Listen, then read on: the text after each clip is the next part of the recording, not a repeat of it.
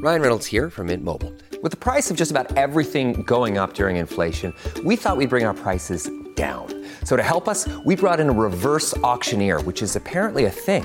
Mint Mobile Unlimited Premium Wireless. How to get 30, 30, bit to get 30, bit to get 20, 20, 20, bit to get 20, 20, bit to get 15, 15, 15, 15, just $15 a month? Sold! Give it a try at mintmobile.com/switch. $45 up front for 3 months plus taxes and fees. Promo rate for new customers for limited time. Unlimited more than 40 gigabytes per month. Slows full terms at mintmobile.com. When you need mealtime inspiration, it's worth shopping Kroger, where you'll find over 30,000 mouth-watering choices that excite your inner foodie. And no matter what tasty choice you make, you'll enjoy our everyday low prices, plus extra ways to save, like digital coupons worth over $600 each week. You can also save up to $1 off per gallon at the pump with fuel points. More savings and more inspiring flavors make shopping Kroger worth it every time. Kroger, fresh for everyone. Fuel restrictions apply. Welcome to the New Books Network. Americans are deeply polarized on many issues today, including science and medicine. Where once there was widespread agreement, today the differences between us are sharp. On the one hand, posters announce, "I believe in science." And on the other hand, dramatic videos show ICU patients affirming their anti-vax beliefs with their final breaths. What is going on? Science is supposed to be based on reason, not faith. We get into a pile of metal, our cars, every day without fear because we trust the engineers who built them based on science. Science is characterized by observation, empirical findings, and replication. At least that's the way it's supposed to be. Not long ago, Americans and most people around the world trusted the integrity of science, but that trust has been in decline for years now to our collective detriment. I've been eager to talk with Fran Kritz about this baffling phenomenon to get her insights and recommendations. Fran is a passionate journalist who's been reporting on health and health policy for years for National Public Radio, The Washington Post, and other major outlets. Welcome, everyone. I'm Renee Garfinkel, host of the Van Leer Institute series on ideas. Fran Kritz, welcome to the podcast. Renee, thank you so much for having me. I'm so glad to be with you. Let's start at the very beginning. How did America go from being a Western rationalist country in the tradition of the Enlightenment to a country in which half the population is suspicious of and hostile to science, according to a recent poll, January's General Social Survey? Of course, a lot of the hostility predates the COVID crisis. There has been polarization. There has been differences of opinion. There has been tribalization. And then, and a lot of it comes from people's religious beliefs, people's economic beliefs, people's political beliefs. And the rhetoric has ramped up on both sides, certainly in the last few elections, so that even before the pandemic occurred 2 years ago, people already had their sides that they took.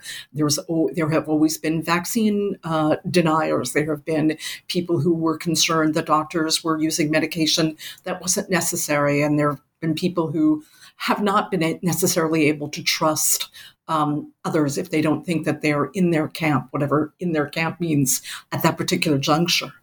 Then add to that a pandemic about which we know so little. We've never had a virus like this before, which not only can affect so many organ systems, and even now, we don't know everything about it, and we know not enough about how to treat it. When that happens, and people feel concerned, they have to have an outlet for what they'll do with their frustration, with their fear. And some people, to a great extent, understandably, are trying to figure out what to believe and what not to believe. And one of the things that's fallen in favor of what to believe is not necessarily science, but in the exposition of science and how people are presenting science, delineating science. And that's where we are today. When you say delineating science, are you talking about the kinds of things that people turn to instead of science, like astrology or crystals or some of the fad psychological and health issues? I guess what I might have used a better word, but I think what I meant is, particularly since the beginning of the pandemic, there's a great deal of money being spent on studies, and the studies are extremely narrow. Very often, they go through a window of time. A new study was announced in Israel on a particular treatment, on a particular prevention, actually today. That's only going to be 6 weeks. It gives you a small snapshot in time. That is, from the perspective of researchers, that will tell you what you need to know now. But from the perspective of people who are fearful and feel they've gotten mixed messaging, maybe that's not long enough to understand whether something is really safe and effective for them to use. And so I think that science has always been used. You can take a study to almost showcase anything. And when you do short window studies that don't have 30, 40 years, what was the impact at the end of the day? If we took something when we were 2, how did it impact us when we were 80? Or did we get to be 80 because we took something that when we were 2? I think those things are crystallizing more because sciences, particularly during the pandemic, we've been told if we take a vaccine, all will be well. We took a vaccine, all isn't well yet. And that makes people fearful, anxious for information, and really puzzling over what's going on. Well, that's a good point. That's an important point. And there's also some larger distrust going on, a dynamic of that distrust in the society, because poll after poll tells us that Americans' trust in other institutions, including journalism, yours, and including psychology, mine, and most other institutions in society, that trust has been in decline for a long time.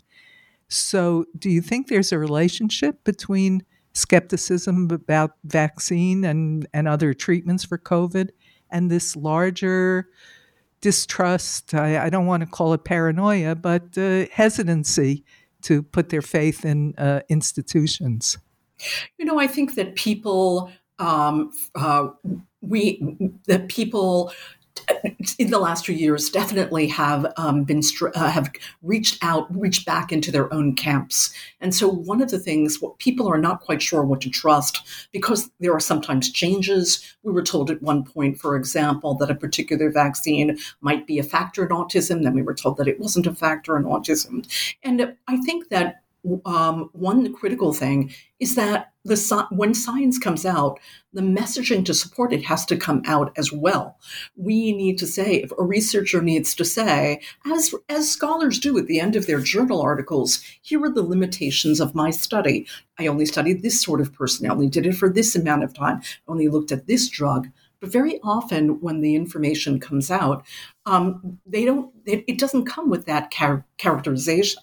The other thing is that we tend to feel more comfortable believing people that we believe to speak our language. Over the weekend, I was reading an article written by someone who was glad to go to another state in the U.S. because they didn't have mask mandates, and he wasn't going to be told what to do. And for most of the time that I was reading it, I was so angry. And toward the end of it, I thought, what if I were to put myself in his position?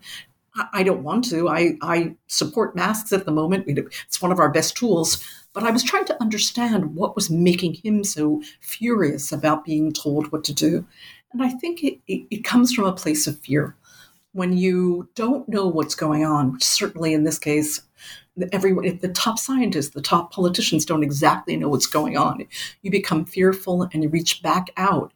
And you also want to lash out. So if you are angry at a virus, you can't be angry. You can't yell at the virus, but you can yell at someone who's speaking in murky terms to you, who's speaking in changeable terms to you. And I think that distrust of anyone, people, journalists as well, we write a story. I saw that one of the sites that I write for has a disclaimer. This is only up to date as per the date that it's published. But then something, for example, we wrote there were several monoclonal antibodies that were approved to treat COVID-19. 2 of them have been shown to be ineffective against the Omicron variant. If the site doesn't go back and correct the stories that say these are the monoclonal antibodies we have for the coronavirus, and you're not looking at the news every day, there's no reason why someone wouldn't come across news that says, hey, here's what works, only to find when they catch up with it later on, if they do, that in fact that was the news then, this is the news now.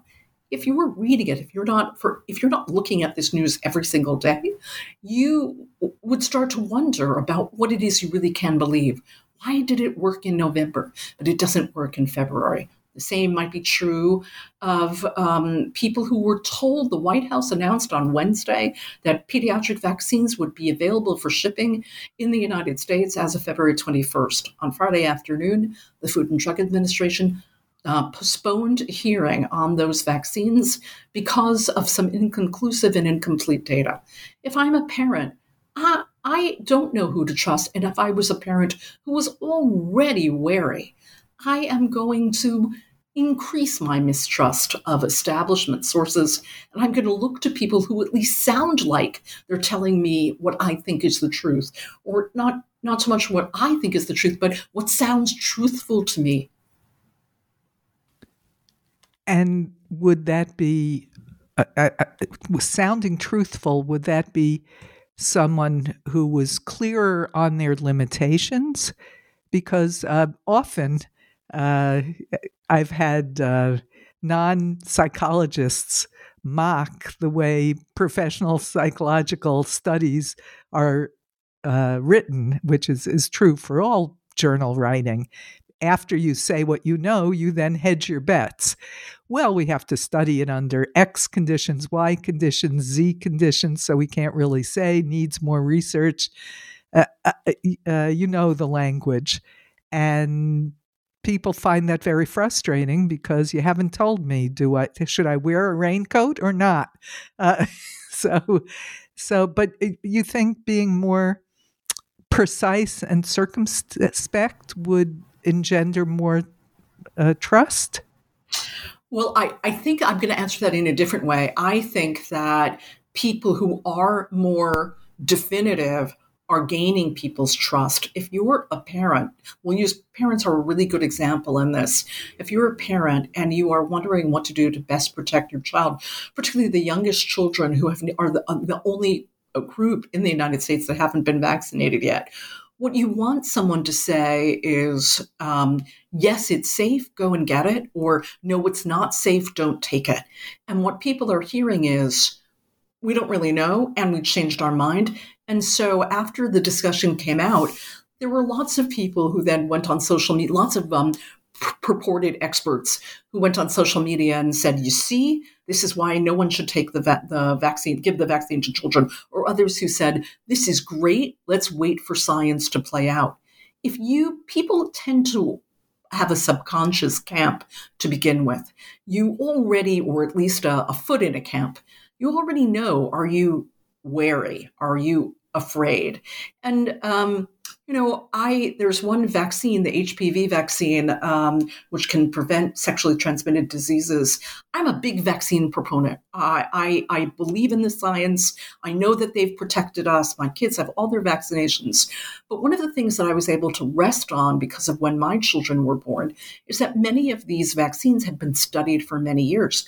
And so when it came time for my children to get their vaccines, I was fearful, like any parent is, because there are rare side effects, but I certainly didn't. I definitely decided to go ahead, except for one. My daughter came of age just when the HPV vaccine was introduced, and so I didn't give it to her. And now, almost 20 years after the vaccine was introduced, she actually has to make her own decision about whether and I hope she will, about whether she'll take it. And I thought about that a lot recently because here I was, such a vaccine proponent, and some of the negative, not studies, the studies were strong, but some of the negative chatter around that vaccine really influenced me and my decision at that time. all of us are so fearful. All of us have a mindset of who we want to believe, what we want to believe, and also a desire to connect with someone who helps us either frame our thoughts, confirm our thoughts. And I think what's happening here is many people, as they become more fearful, or as the pandemic wears on, are looking toward voices that speak to them. They do see, for example, there's plenty of supply for children ages 5 and above to get the vaccine, but the numbers of parents taking their children to get those vaccines is much lower than the U.S. expected. Some of it is convenience. I was very surprised to read that. It isn't a question of science. It's a question of, like, how do I take time off? But some of it is trying to weigh the risk against the benefit. And one of the things that's most interesting to me is the most trusted resource in the United States when it comes to vaccines, according to polls and also according to success rates, is an individual physician. The likelihood of you being vaccinated, if you have not been vaccinated, but your own physician or a physician you trust in talks to you about it, you are highly likely. And I have a friend who is not an immunologist. He's an ear, nose, and throat specialist. And he said that anyone who comes in to see him, he has created his day so that he takes the time he asks if they're vaccinated. And if they say no, he said, do you mind if I speak to you about it? Will you tell me your questions? I'd like to know what's concerning you, and I'd like to answer those questions for you. I won't push you, I won't force you, but I'd like you to hear what I have. I'd like to answer your questions. That's something that so many people, that's what people are yearning for. A voice that they can hang their hat on. And at the moment, and he can't say to anyone, as he told me, he can't say, you won't need another vaccine. This will take care of all versions of the pandemic virus. But what he can say is what he knows, and shows them evidence to support what he knows. I wonder sometimes if people, instead of hearing so many voices, if they identify a person they trust and could hear that voice, whether it would make a difference. Well, I'm very impressed that you know a physician who takes more time than he or she has to with patients. That doctor is a keeper. But that's quite right. But I actually I was surprised. It happens more than you think. And I think it's because doctors and nurses and pharmacists, even the barbershop has become a place particularly in the African American community where there's quite a lot of trust. The reason is that they're in the barbershop for decades.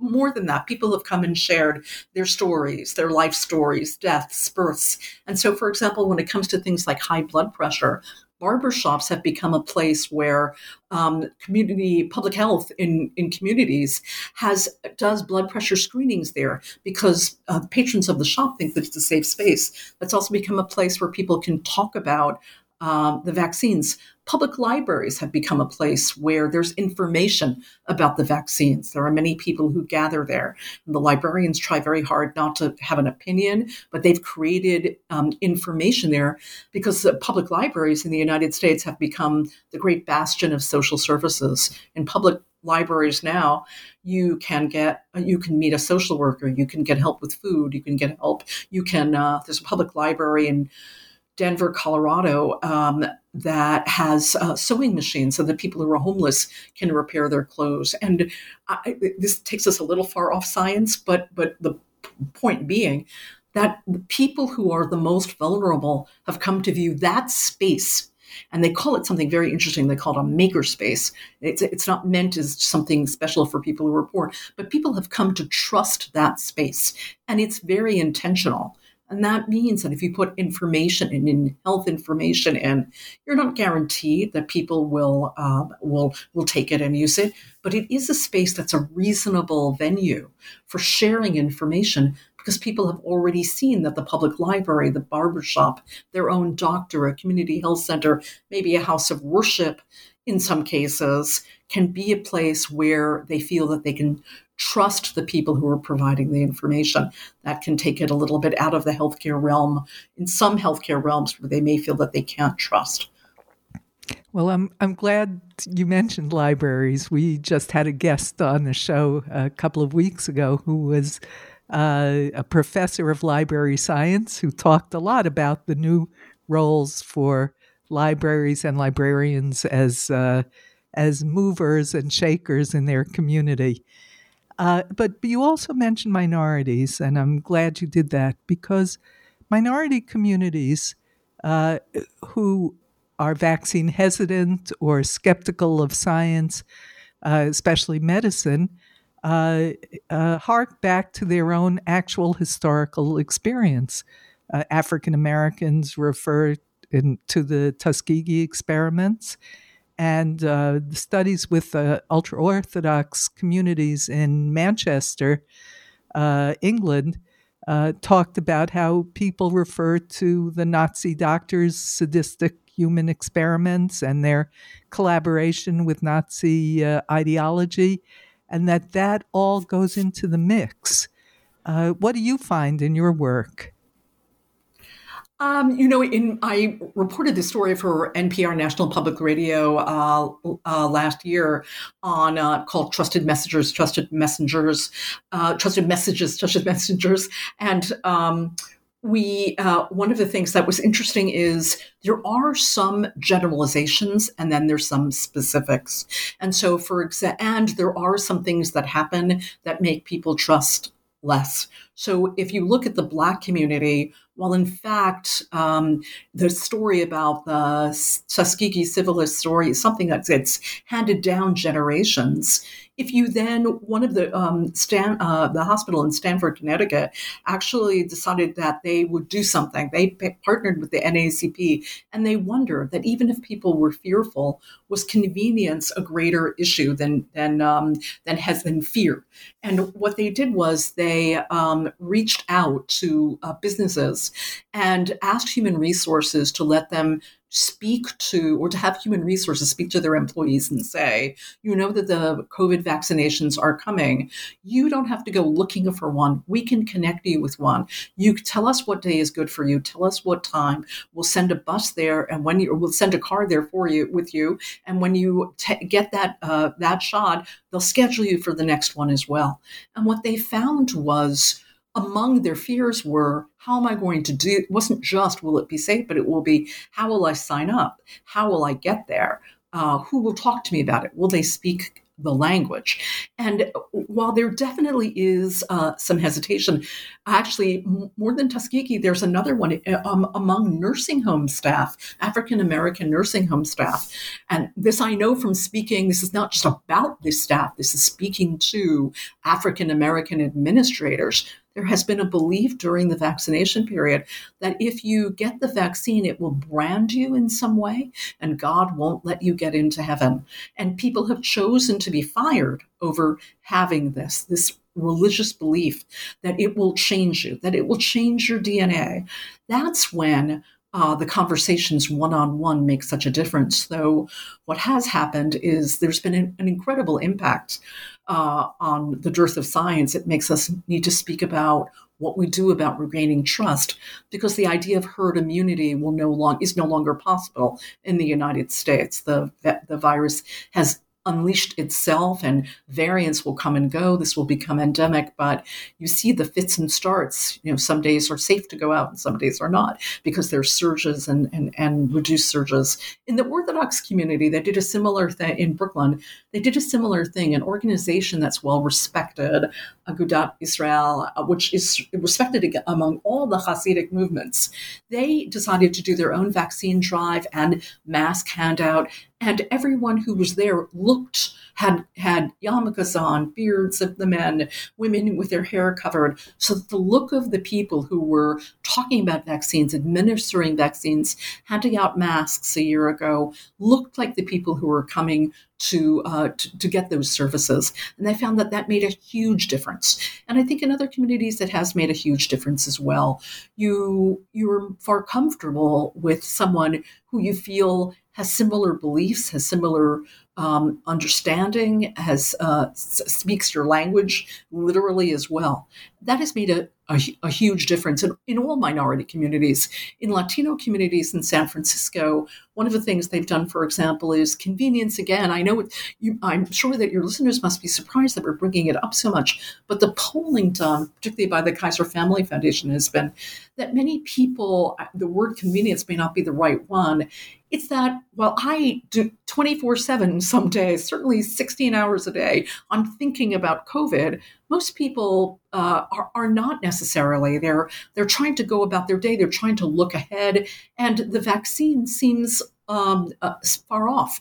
They've heard stories that it may be effective, might not be effective. And there are many people who just haven't, even at this point, have not taken the time to get it. There is still a hefty group of people who have just said they're not getting it. But there are hundreds of thousands of people who just haven't gotten around to it yet or haven't been convinced yet. And so one of the things that they did in San Francisco is to bring vaccinators into the subway system so that you can, if you're taking the subway, they'll say, do you have 15 minutes? Because you have to wait 15 minutes after the vaccine to make sure that you don't, in rare cases, people can faint. So it's not just a jab and off you go. But they'll say, do you have 15 minutes? Or they'll say, can you come back tomorrow and take an extra 15 minutes?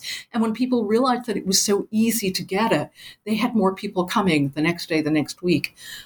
So one of the things that I learned from writing that story is how multifactorial this is. It would be so great if this was so black and white. There are people who are mistrusting in science. We read them the study and everyone will be vaccinated or everyone will wear a mask or everyone will feel confident about taking medication if they're positive with COVID and at risk. It's just not that simple. No, it's not that simple because you've been talking about people who don't follow the news every day and then necessarily react to every new little blip that comes out about COVID and the prevention of it. There are people at the other extreme of consuming news who claim, have written and observed that researchers and physicians who disagree with the prevailing ideas have been discredited and shut down, even when they are respected researchers in their own careers. Isn't the scientific method meant to be a series of hypothesis testing, understanding, having a theory about the result, and changing your ideas and finding and testing them again? Is this notion that disagreement is not tolerated correct? Is that really what's happening? Or are the writers just looking at real outliers? I think it's absolutely happening, and I'll use myself as the example. The article that I read before. So I have liberal leanings, though I'm trying to be open-minded to everyone's position, which is really critical to do when you're writing. Journalism has changed so that opinions creep in. You can use words now in journalism that you might not have used 40 years ago when I began, where you might add in sort of like, of course, that's the right thing to do, or must take the necessary vaccines. 40 years ago, if we were writing this, it would have been so matter of fact.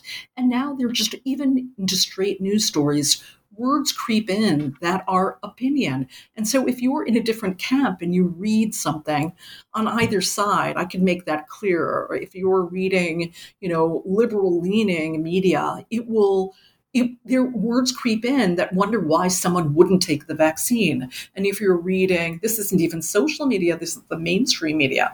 And if you are reading or listening to more right-leaning media, words will creep in that give an allowance, give a pass to people who might be concerned.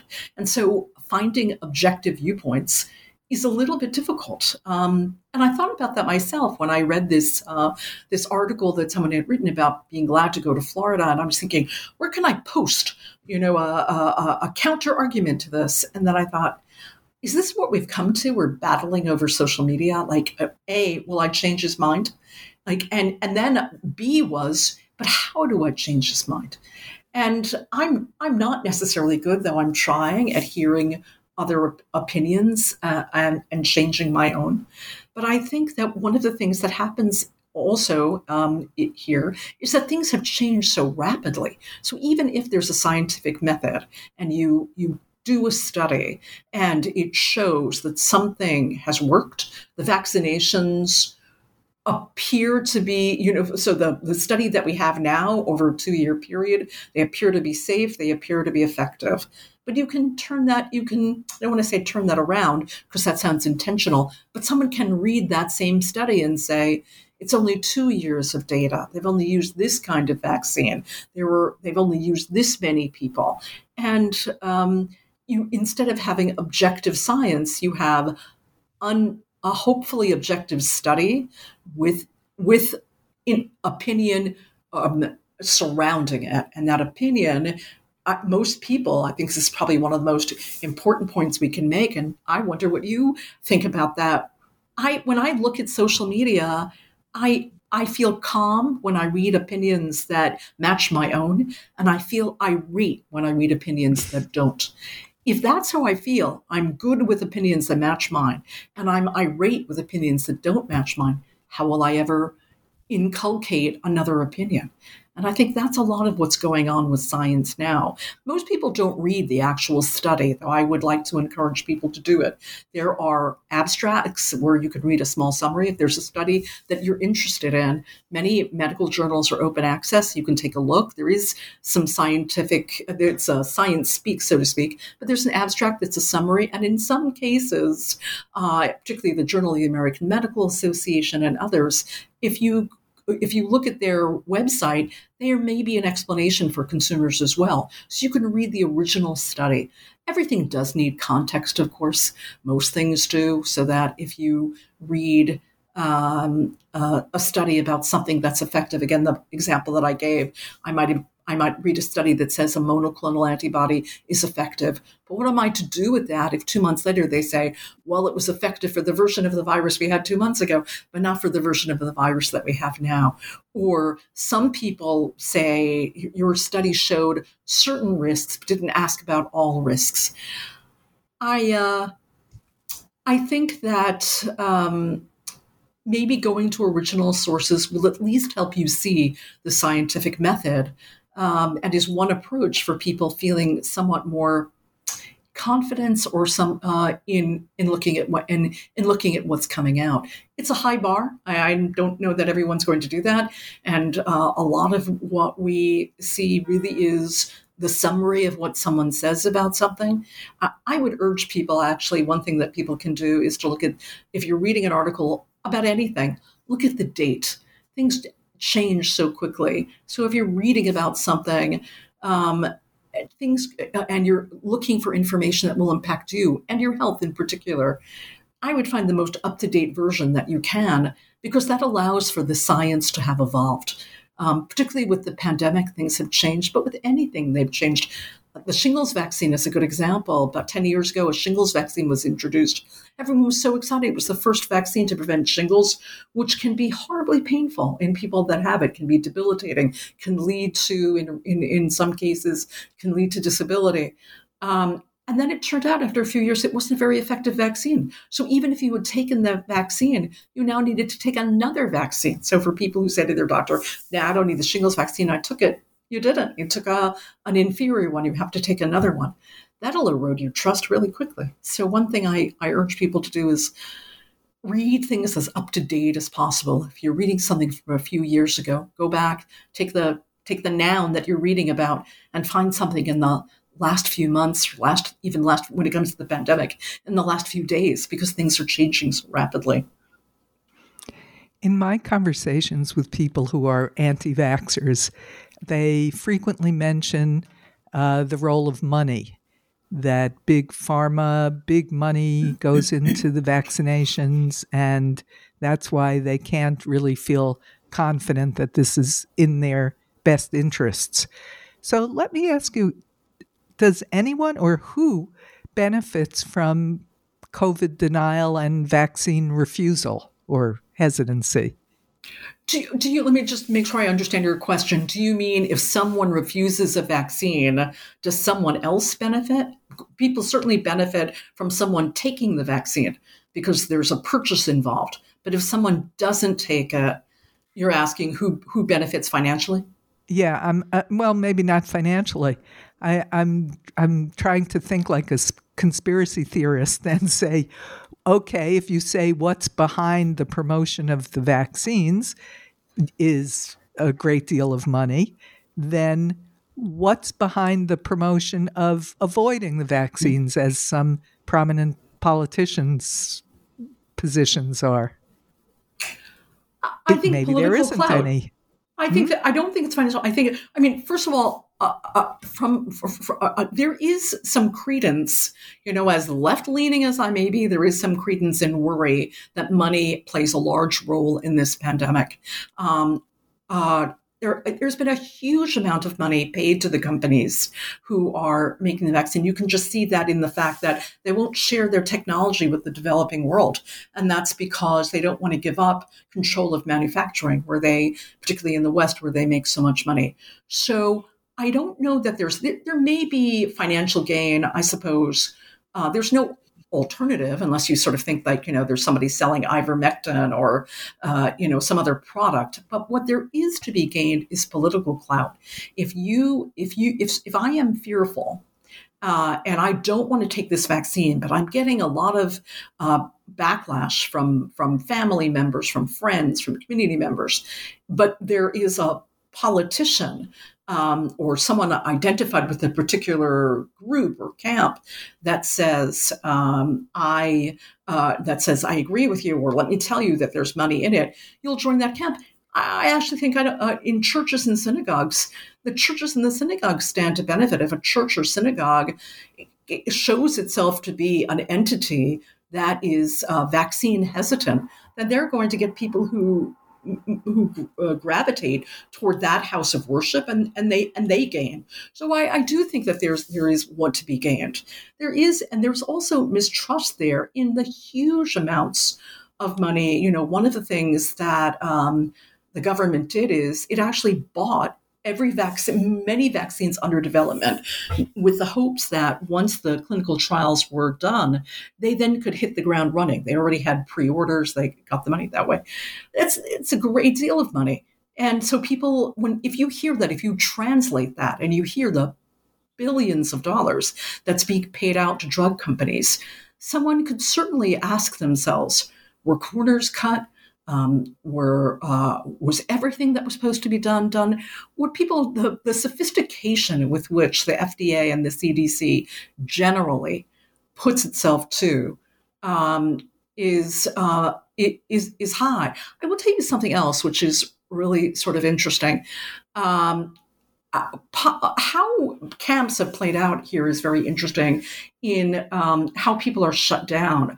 One of the things, and this is a really good example, at the same time that this is happening, the COVID pandemic, it's also the political vitriol in the United States and also the Me Too movement. And you might wonder how the Me Too movement plays into this. And one of the things that happened is the American Medical Association had a former not president, because the lay leadership, but executive director, who did an unusual thing. Before every major FDA meeting, reporters and doctors were invited to a webinar that he would do with the most significant physicians. Some of Dr. Fauci, but Paul Offit, who's head of the Vaccine Research Center at the Children's Hospital of Philadelphia. And what he would do is he would prepare them for the FDA meeting that would take place. And he would say, what are the questions that will be asked? What concerns you? What are you worried about? What do you want to hear? What are you worried about with this vaccine or this drug? And what do you want to hear the drug companies say in response to your questions? They're not doing those now because someone at the American Medical Association, not this person, was accused of being racist. And they felt that somebody had to answer for the fact that this doctor, he was asked about racism in medicine, and this doctor, who an employee of the American Medical Association, said that there was no racism in medicine. He tweeted it as well. And in addition to that person being fired, they decided that the executive director had not handled the situation, the CEO, well enough. And so they fired him as well.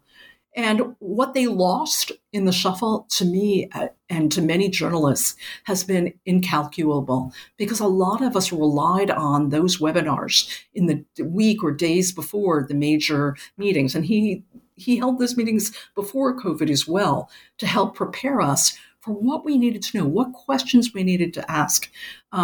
Journalists there are very few science, many journalists gain their experience by doing this for a long time.